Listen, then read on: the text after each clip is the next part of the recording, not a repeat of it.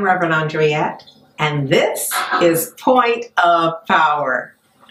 So in Iyanla Vanzant's Acts of Faith, she precedes the month of October with a lovely piece entitled Money and Abundance.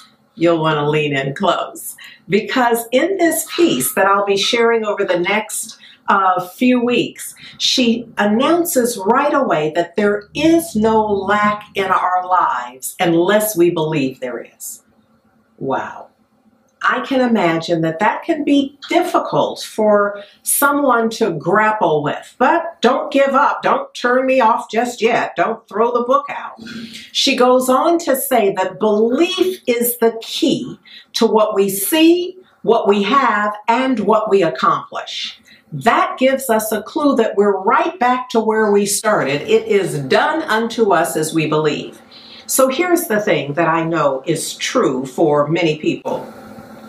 When we are going through a challenging time, and since we're talking about money and abundance, if one is feeling as if the money truck, the abundance prayer passed us by, then I'm going to suggest, just for drill, you have nothing to lose and everything to gain if you decide to enroll yourself in the "it is done unto me as I believe."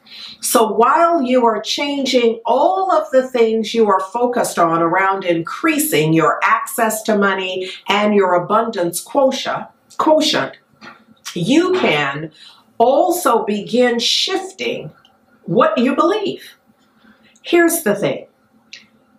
Everything the Creator has made or given us exists in abundance. Think of it this way. This helps me. Anything I think, well, it's not in abundance. Is the Creator expecting me or a group of us to put together a coalition for there to be more air, more oxygen, more anything? Even if we said, well, what about the animals that are, now on the endangered species list, or the ones that no longer exist? There still is no power in a coalition of any of us trying to make more of that isn't. So here's the thing. Our work is different than complaining or pointing out what seems to be missing or lacking. That gives evidence of our lack of awareness of the truth, that there is a goodness that already exists, that pre-exists us and coexist us in grace and beauty, unlimited wealth and goodness and beauty. Here's the thing.